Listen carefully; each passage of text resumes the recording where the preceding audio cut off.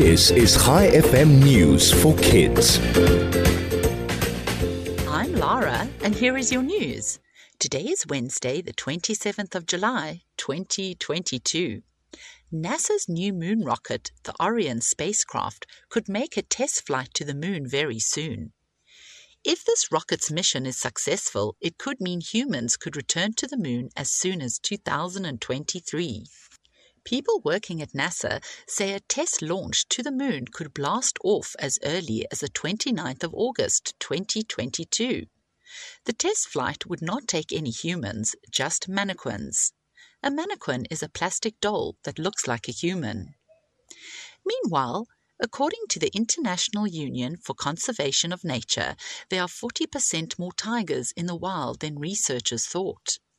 Although numbers are still low and tigers remain on the endangered list, the news does bring some hope for the survival of the species.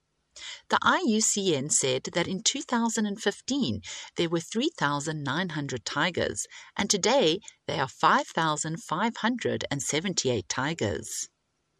And finally, a humpback whale decided to jump up and land on top of a boat off the coast of Plymouth, Massachusetts, over the weekend.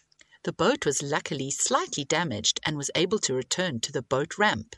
Thank goodness there were no injuries. An incident like this is pretty rare but very dangerous to boaters. Before we end off today, I have a joke for you. Where do hamsters go on holiday? To Amsterdam.